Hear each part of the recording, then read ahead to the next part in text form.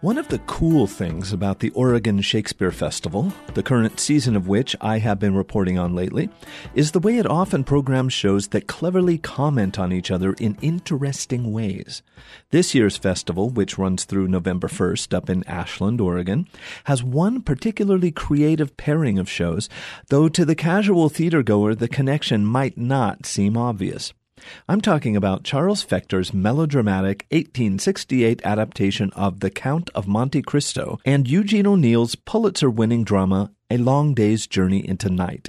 Now, what does a popcorn-level swashbuckling adventure about revenge and sword fights have to do with a theatrical masterpiece about drug addiction and chronic self-destruction? Keep listening. O'Neill's autobiographical tale tells a painfully personal family story, thinly disguised as fiction, but burning with the raw anguish and dark comedy of truth.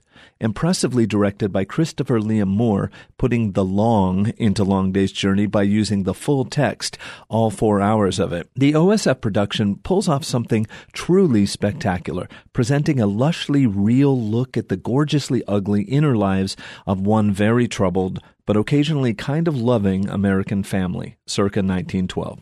Edmund Tyrone, a masterful Danforth Cummins, is young, alcoholic, and sick of body. He's probably dying of consumption.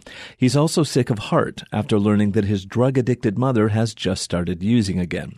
Over the course of one very long day and night, Edmund will learn his own fate. Spoiler, Eugene O'Neill did not die of consumption, and will go on to confront each member of his family in turn, as they all pound back enough whiskey to fill an inflatable swimming pool, with the exception, of course, of his mom, who prefers shooting up 2 whiskey shots. His father, James, Michael Winters, also excellent, is terrified of ending up in the poorhouse, despite having made a fortune as a stage actor in a popular adventure, he calls it The Moneymaker, which he considered beneath him, but couldn't stop performing for fear of losing his sizable income.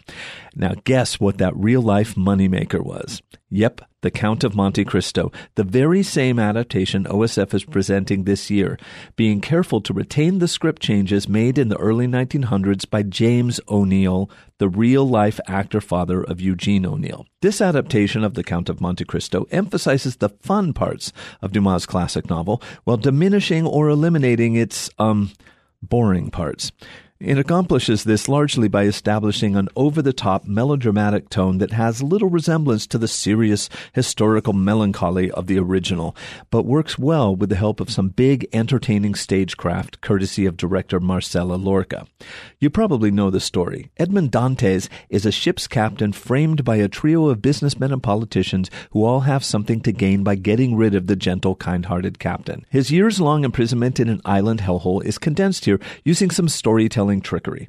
After escaping and locating a buried treasure, he returns home as the mysterious Count of Monte Cristo, planning to exact revenge on all who betrayed him. The performances are tuned a tad bigger than life, but just short of having the villains twirl their mustaches. Thanks to OSF's clever programming, audiences can catch Monte Cristo, then go see A Long Day's Journey into Night, and when the drunken patriarch talks about his love-hate relationship with The Moneymaker, everyone will know exactly what he's talking about. Thanks, OSF. That's kind of cool.